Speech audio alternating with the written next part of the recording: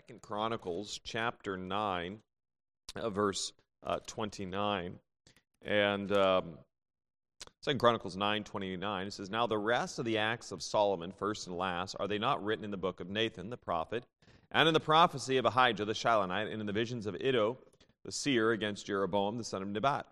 And Solomon reigned in Jerusalem over all Israel 40 years, and Solomon slept with his fathers, and he was buried in the city of David his father. And Rehoboam his son reigned in his stead. It is said in Proverbs 19:3, the foolishness of man perverteth his way, and his heart fretteth against the Lord." And here is a situation, an occurrence, wherein Solomon, as we've been looking, he multiplied, going back to 1 Kings chapter 11, it said he loved many strange women. Now Solomon wrote these words, and he believed them there in Proverbs. But in fact, he didn't listen to them. It is difficult to trace the steps. It isn't difficult as we look at it, and as you look at the Scriptures, tracing Solomon's downward path. It was from the greatness and the wisdom that God gave him, and it was just a steady decline as he began to multiply unto himself wives and women. The Lord wasn't impressed with Solomon's royal splendor, for the Lord looks on the heart. 1 Samuel 16:7. Context there was they were choosing the next king. From Saul to David, and David was the chosen one, and Samuel went and chose David, but he was looking at the older brothers of Jesse and finding the fact that, God says, God doesn't look as man looks on the outward, but God looks on the heart. He searches the heart. 1 Chronicles 28:9, Jeremiah 17:10, and Revelation 2:23. Now, if Solomon, who wrote Proverbs 4:23, said, "Keep thy heart with all diligence, for out of it are the issues of life," his own heart was yet far from the Lord. And out of his heart came a multiplicity of transgressions against the Lord. If our heart is wrong towards God, our entire life will be wrong. No matter how successful we may appear to others, there are those that are chasing big money. There are those who are chasing the acclaim or the riches of this world, and their heart, they may give an attesting that they believe in God, but yet their heart is far from them. When Solomon was born, his name Jedediah means beloved of the Lord, 2 Samuel 12:24 and 25. So it was the Lord that had given Solomon a father, David, who, though he wasn't perfect, we know David wasn't perfect, and yet David was known as a man after God's own heart. David's singularity of heart was upon the Lord. He had prayed for Solomon. I was just reading today, even there in my reading, and in 1 Samuel about David, and he was running from Saul, and as I was thinking about this, David had a heart for people. Solomon had a heart for progress. David was mightily used of God because he was still a shepherd at heart even as a king. Was hard on the people. But in this situation I read this morning, as God was working in my own heart, David went to this particular city, and there were the Ziphites. And he said, if I'm in this city, there was another city he went to, but he said, if I go to this city and I stay there, the people will deliver me. And then one of the other cities he went to, he says, if I'm here, Saul will destroy me and the city. So I better run. So he ran for his safety, but he also ran because he didn't want the people to be hurt. He had already experienced where they had slain 85 prophets and destroyed the city, there where the city of prophets was. It was a horrible thing of Saul, and David had a heart for people, but Solomon had a heart for building programs. He had a heart for administration, diplomacy. And twice the Lord had appeared to Solomon, reminding him of the terms of the covenant he had made with his father.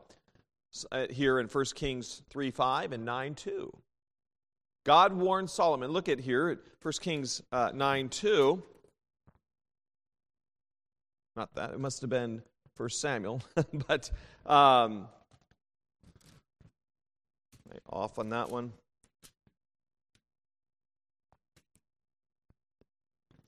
3:5, in Gibeon, the Lord appeared to Solomon in a dream by night, and God asked him, "Ask what I shall give thee." So God appears to him here, and then he would appear to him once again. And as we look at this, verse 2, it is 1 Kings 9:2, that the Lord appeared to Solomon the second time as he had appeared unto him at Gibeon. And the Lord said unto him, I have heard thy prayer and thy supplication. So this is here at the dedication of the temple. And I was looking at 10:2, not 9:2. But nevertheless, he appears to Solomon twice. So Solomon had free access to God. And God warns him that after his death, his kingdom is going to be divided by 10 tribes leaving and 2 staying. It would be Benjamin and Judah, right? And it's not going to be a peaceful thing. Now, here's something that's amazing, and I was also just this last week as I was looking at this. When Solomon inherited the kingdom, there was peace. There was unity. There was excitement. Now, Adonijah had previously, just prior to Solomon's assumption of the reign, Adonijah had tried to take a coup. But if you think about this, when David took over the throne, there were those that were still believing that Saul's family was the rightful heir to the throne. So David takes over at a very divisive time. There's a lot of division in the kingdom. Saul is here, and then there's some that are for Saul, there's some that are for David, and there's division. And so David had to walk very cautiously and carefully in order to unify the nation. And he would, by God's grace. And it took some time, number of years, before David would have the reign of all of the kingdom.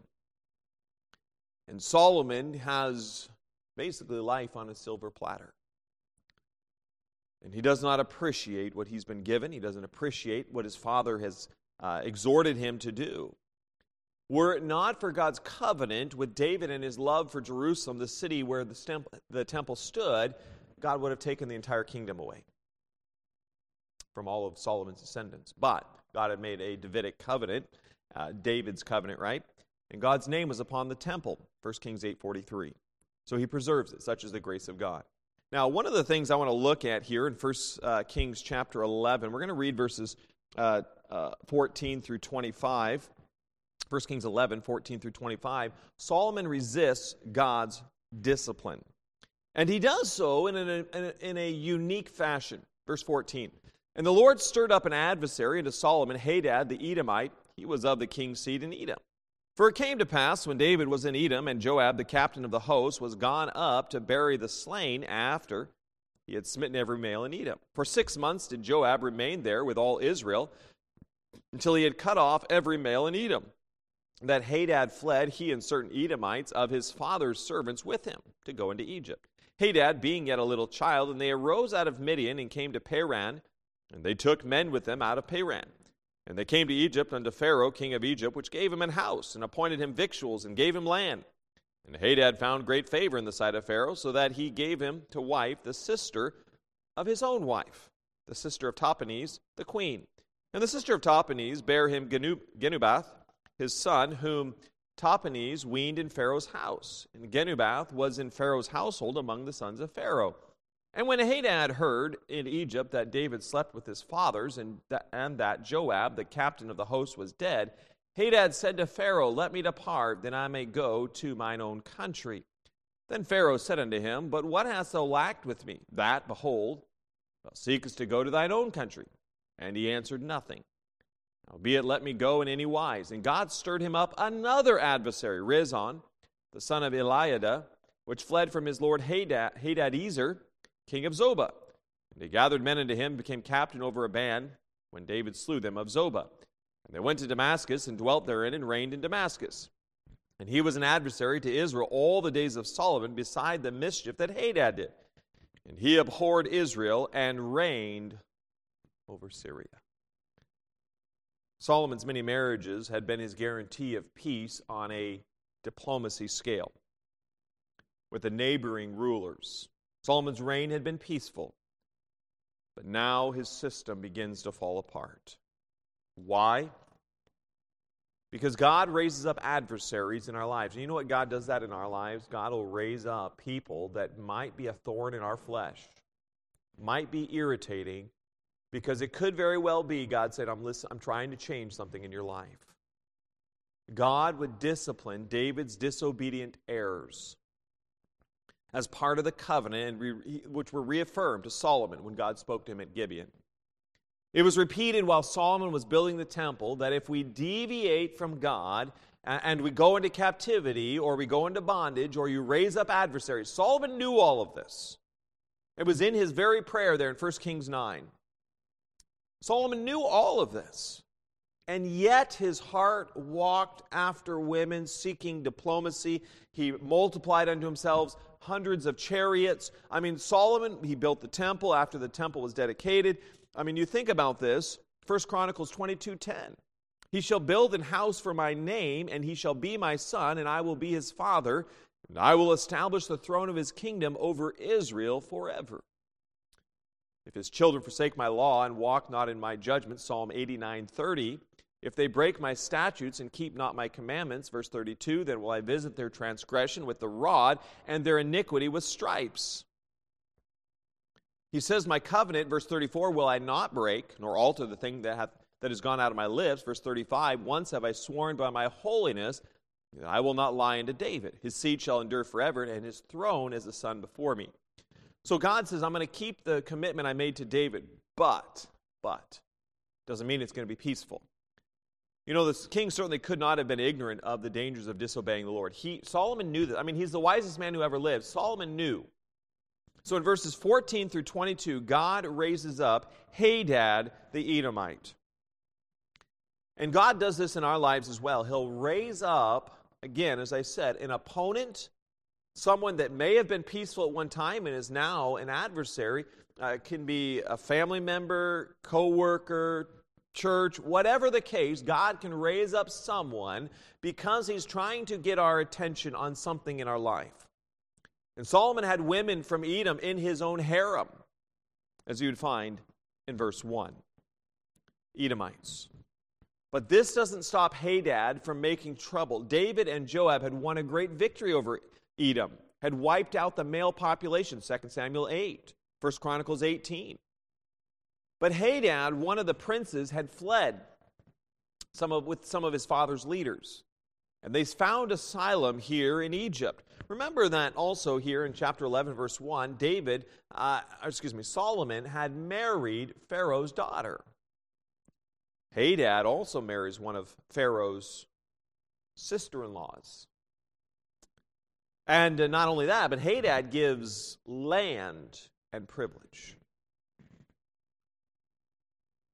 This new Pharaoh, who didn't find it necessary to recognize Solomon's marriage treaty with the Egyptian princess, he gives even more to Hadad than what Solomon gained. Egypt and Edom were now in league against Israel. The death of King David, the death of Joab, it means that it's now safe for Hadad to come back and bring bands to terrorize the Israelites. Hadad planned to strengthen the nation, direct a series of attacks against Israel little by little. He knew he couldn't overtake Solomon's kingdom, but the Lord would use him to cause great consternation and irritation in his life. The constant irritation from the south should have reminded Solomon that God was disciplining him. If that is not enough, God raises up Rezon, verses 23 to 25. David defeated the Syrians of Zobah. A young man named Rezon fled to Damascus with a band of soldiers and set himself up as king. David apparently recognizes him as a king. And he was a capable man because the power of Syria increased under this man's leadership. Rezon was this Rezon, however you pronounce this man's life. He harasses. So Solomon has harassment from the north. He has harassment from the south. The irritation and the affliction upon Solomon's kingdom is continuing. It should be a reminder when there is increased conflict in our life with others that maybe God is saying, I'm trying to discipline you and tell you there's some warning signs in your life, something's not right. This Rezin establishes a dynasty of strong rulers in the area known as Aram, all of whom gave trouble to the kings of Judah. 1 Kings 15, 2 Kings 8 through 13, and 15 through 16. He was the king of Aram, which is Syria, during the time of Isaiah the prophet. Let's look at verses 26 through 43 here as Solomon opposes God's servant. Verse 26, and Jeroboam the son of Nebat, an Ephratite, of Zerida, Solomon's servant, whose mother's name was Zeruiah, a widow woman. Even he lifted up his hand against the king, and this was the cause that he lifted up his hand against the king. Solomon built Millo and repaired the breaches of the city of David his father. And the man Jeroboam was a mighty man of valor. And Solomon, seeing the young man that he was industrious, he made him ruler over all the charge of the house of Joseph. It came to pass at that time, when Jeroboam went out of Jerusalem, that the prophet Ahijah the Shilonite found him in the way. And he had clad himself with a new garment, and they two were alone in the field. And Ahijah caught the new garment that was on him and rent it in 12 pieces, and said to Jeroboam, take thee 10 pieces, for thus saith the Lord, the God of Israel. Behold, I will rend the kingdom out of thine hand with Solomon, and will give 10 tribes to thee. But he shall have 1 tribe for my servant David's sake, and for Jerusalem's sake. The city which I have chosen out of all the tribes of Israel, because that they have forsaken me, and have worshipped Ashtoreth, the goddess of the Zidonians. Chemosh, the god of the Moabites, and Milcom, the god of the children of Ammon, and have not walked in my ways to do that which is right in mine eyes, to keep my statutes and my judgments, as did David his father. Howbeit, I will not take the whole kingdom out of his hand, but I will make him prince all the days of his life for David my servant's sake, whom I chose, because he kept my commandments and my statutes. But I will take the kingdom out of his son's hand, and will give it unto thee in even 10 tribes.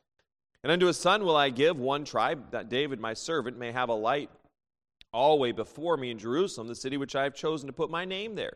And I will take thee, and thou shalt reign according to all that thy servant desireth, and shalt be king over Israel. And that shall be, if thou wilt hearken unto all that I command thee. Thou wilt walk in my ways, and do that is right in my sight, to keep my statutes and my commandments, as David my servant did. That I will be with thee, and build thee a sure house, as I built for David. And will give Israel unto thee, and I will for this afflict the seed of David, but not forever. Solomon sought, therefore, to kill Jeroboam. And Jeroboam arose and fled into Egypt, unto Shishak, king of Egypt, and was in Egypt until the death of Solomon. And the rest of the acts of Solomon, and all that he did, and his wisdom, are they not written in the book of the acts of Solomon? And the time that Solomon reigned in Jerusalem over all Israel was 40 years. And Solomon slept with his fathers, and was buried in the city of David his father, and Rehoboam his son reigned in his stead. Hadad attacks from the south, Rezin from the north. Jeroboam was one of Solomon's own leaders who threatened him from within his own ranks. Solomon is imploding.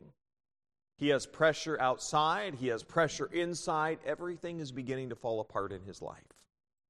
He had incredible leadership qualities, management qualities. I mean, he caught the eye of Solomon. He was from the tribe of Ephraim, which, if you remember, the tribe of Ephraim is of one of Joseph's sons, Manasseh and Ephraim. Solomon puts him in charge of the Jewish labor force from the house of Joseph, namely, again, the tribes of Ephraim and Manasseh. But now the nation had grown weary of Solomon's building. I mean, it was just building all the houses for all of his women. And I mean, if you have 700 wives and 300 concubines, you're going to have a lot of children. I mean, you're going to have a tremendous building. And all these taxes to afford Solomon all the wealth that he is accumulating unto himself and to the government. The nation grows weary of it, especially the way he would conscript the Jews to do the work. Chapter 5, verses 13 through 18. Young Jeroboam has an introduction to the undercurrents of opposition, and he capitalizes on this discontentment. Solomon had put him over the northern tribes to assist him, to help. And God tells Jeroboam, in the course, Jeroboam was stopped by Ahijah the prophet from Shiloh, who had a message for him. And I mean, during Solomon's reigns, the prophets didn't play a prominent role, but here he plays a very prominent role, particularly for Judah. When a king or a priest would defy the word of God, God would often send a prophet over them or to speak to them, say, hey, listen, waken up, listen up. Right? These prophets were forth tellers more than foretellers. I mean, they would say, listen, you don't turn from your wickedness. So he brings a message, much like we'd have in the present day, revealing, kind of like a preacher does, or the Word of God, as you bring the Word of God to someone, letting him know, hey, your disobedience is going to warrant God's judgment. Ahijah uses an application. He begins to take some cloak. He takes this piece of cloth, right, and he rips it up, just 12 pieces. And as he does this, and this tearing it apart, letting him know, Jeroboam, you have 10 tribes of Israel that you're going to be in charge of. This new garment, torn. But he tells Jeroboam, he gives him a condition. You must do right as David did. You know, I find it amazing that David's righteousness before God, minus his huge blot on his career, but David's righteousness, I mean, even David had many wives too, and that was another very serious problem, and would cause succeeding problems down through the generations. But it also, you know what that also lets us know? That, you know what, we can have problems in our lives and God can still use us. David's life, but his righteousness and zeal and passion for God would end up protecting his succeeding generations to stay on the throne by God's grace and mercy. Ahijah explains why 2 tribes were still reserved for Solomon's descendants. It was for David's sake. Solomon hadn't kept the terms of the agreement. The lamp would burn for David until the end of the Jewish monarchy would fall under Zedekiah. Ahijah closes this message by warning Jeroboam that what will happen to him is wholly of God's grace. But he says, Jeroboam, you better take it seriously.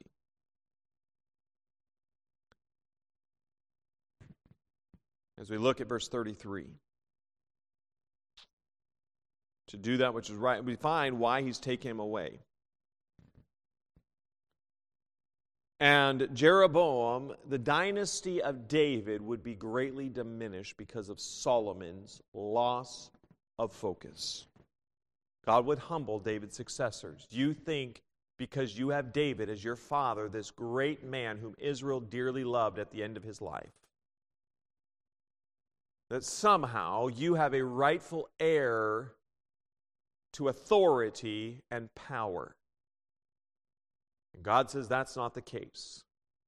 I'm going to bring up opposition to you. You know what? When we get proud in our own lives, we get proud of our achievements or proud of ourselves, God will raise up opposition to pretty quickly bring us down. And there would be a healing of the division of the nation when Messiah would come. And then the king would reign over the whole nation. Ahijah and Jeroboam were alone in the field when the message was delivered. Verse 29. But what is said here to Jeroboam would somehow reach back to Solomon.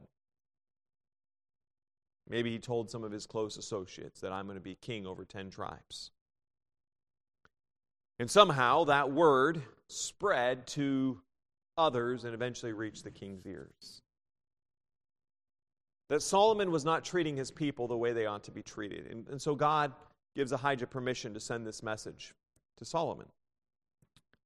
This is God's last word of discipline to Solomon. Rebuke. For Solomon's waywardness and absolute disobedience. When you want to awaken the attention of someone in authority, you take away their authority and their power. And so this is the last discipline. He says, Solomon, you're done. This is it. This kingdom's going to be lost. Because you have deviated. And as we looked in Deuteronomy previously about not multiplying wives and not multiplying chariots, Solomon, not only did he just little bit disobey, I mean, it was extravagant disobedience. But irrespective of how great or how small the disobedience was, it was rebellion. And if we are disobedient to God and we are not listening and we're transgressing, stepping over what God wants us to do, God will make opposition in our life. Your life will get a lot more difficult. It'll be a very uncomfortable place. Solomon, hearing these words, should have fallen on his face, pleading with God in absolute contrite repentance. I mean, contrite, he's on his face before God, much like Psalm 51 of David after the affair with Bathsheba and the death of Uriah, the murder of Uriah. Jeroboam flees to Egypt for safety.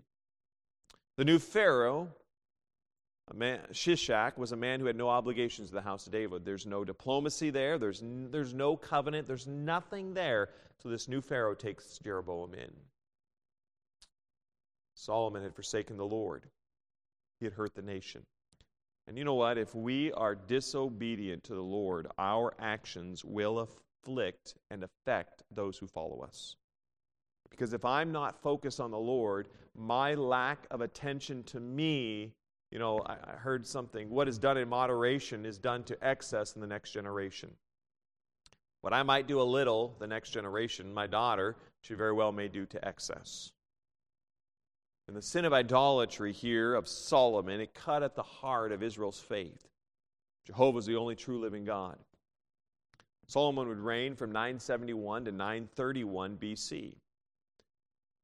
Did he return to the Lord before he died? There's some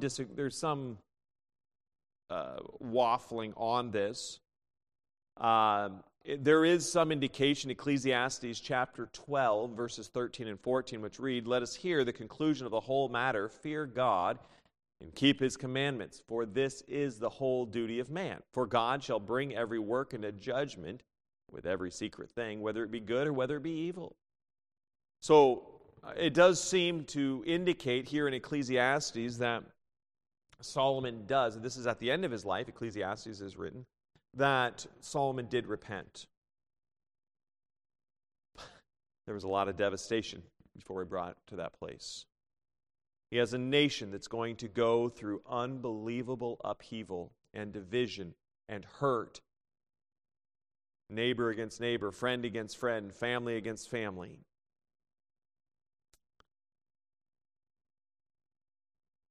The accomplishments of his life are very well recorded, 1 Kings and 2 Chronicles.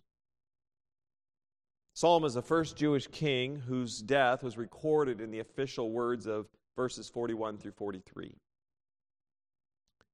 As we read in 2 Chronicles 9:29, now the rest of the acts of Solomon, it goes on. 2 Chronicles 12:15, now the acts of Rehoboam, first and last, are they not written in the book? And it goes on, 2 Chronicles 26:22, now the rest of the acts of Uzziah, chapter 32, now the rest of the acts of Hezekiah. And it begins to chronicle the lives of these kings. Solomon had unbelievable opportunities given to him, and he squandered them. He wasted them. He knew a lot about animals, plants, bringing wealth, diplomacy. He was a genius, constructing buildings. But what he had in head knowledge was defective in sharing the knowledge of the Lord with the Gentiles who came to his throne. He used his diplomacy for selfish reasons rather than bringing people to the knowledge of God. God wanted Israel. He elevated them in prominence in the world stage so that they could continue to see what God hath done. But Solomon uses all of this prominence to continue to heap up unto himself favors and wealth. And God very well may give us things in our lives to prop us up. He gives us, particular promotions or other things in our lives that God will put into our place to continue to be a greater light for Him where we are planted, where our mission field is, which is the workplace in this community. And like his father David, he had a gift, though, for enjoying women. If you would say a penchant for women. But what he didn't have, David had a heart for the Lord. Solomon had a heart for pleasing women over God. Solomon had a heart for materialism. David had a heart for God. David knew what it was like to run for his life on multiple occasions, to have his own son, Absalom, try to come after him, to have his other son, Adonijah, come after him. Solomon knew what it was like to be away from God. And he left the temple of God, he left the royal palace, and he left it in bondage. The nation was united during his reign, and there was a hairline split in the nation. And Solomon's hunger for wealth and achievement would hurt his people. People did worse than that. They followed Solomon's bad example and began to worship the gods of their neighbors. It was this sin, more than any other, that brought about the downfall of the Jewish nation. Solomon imported wives. He wrote, William Sanford Lasore wrote, "The wives imported the gods. Solomon tolerated it, encouraged it, built places of worship for these idolaters. What can you expect the people to do but follow along?" Solomon had made the example. And may our allegiance always be sincere and loyal obedience to Jesus Christ, the one greater than Solomon, who died for us, who lives for us, and one day who will come for us. I'm going to finish up there today with this. And the foolish wisdom man, Solomon, he made many mistakes. May we not follow suit. Dear Heavenly Father, Lord, I thank you for this day. Lord, I pray, God, that you'd help us as you give us promotions, as you give us guidance and direction for life, that, Father, you would help us to be found faithful. Lord, I love you and thank you for your wonderful gift of life and the grace you bestowed upon us. In Jesus' precious name I pray.